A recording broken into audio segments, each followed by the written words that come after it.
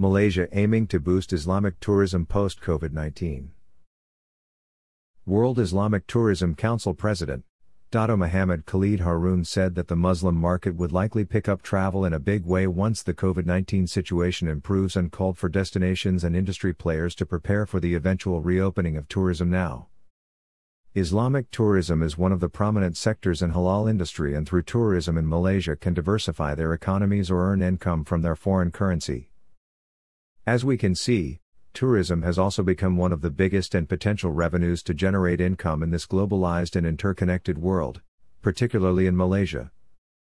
Dato Muhammad Khalid urged industry players in Malaysia to start thinking of how to serve the Muslim tourist market by considering things like making halal or permissible food and prayer facilities easily available.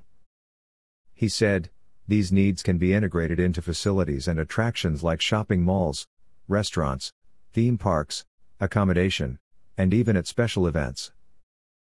We must continue to provide the necessary infrastructure and facilities to meet the expected numbers of Muslim travelers from around the globe once borders are opened again, as well as fulfilling their faith-based requirements. Dato Muhammad Khalid said, one of the programs the World Islamic Tourism Council will initiate is the Islamic Tourism Conference and Exhibition. It is an added value program for industry player globally to take this opportunity to learn from the expert in the conference and to make networking during the exhibition.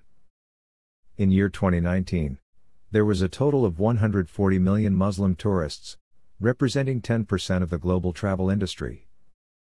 This number is expected to increase post-pandemic, with the Muslim population growing at a rate of 70% compared to the global average of 32%. Among the Muslim tourist markets known for their high consumer purchasing power are the Gulf Cooperation Council, Southeast Asia, South Asia, Iran, Turkey, Western Europe, and North America markets.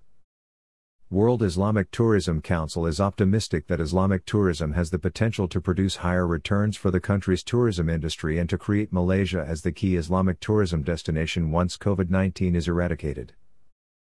Dato Muhammad Khalid stated that he was confident that Malaysia's Islamic tourism sector can bounce back higher following COVID-19.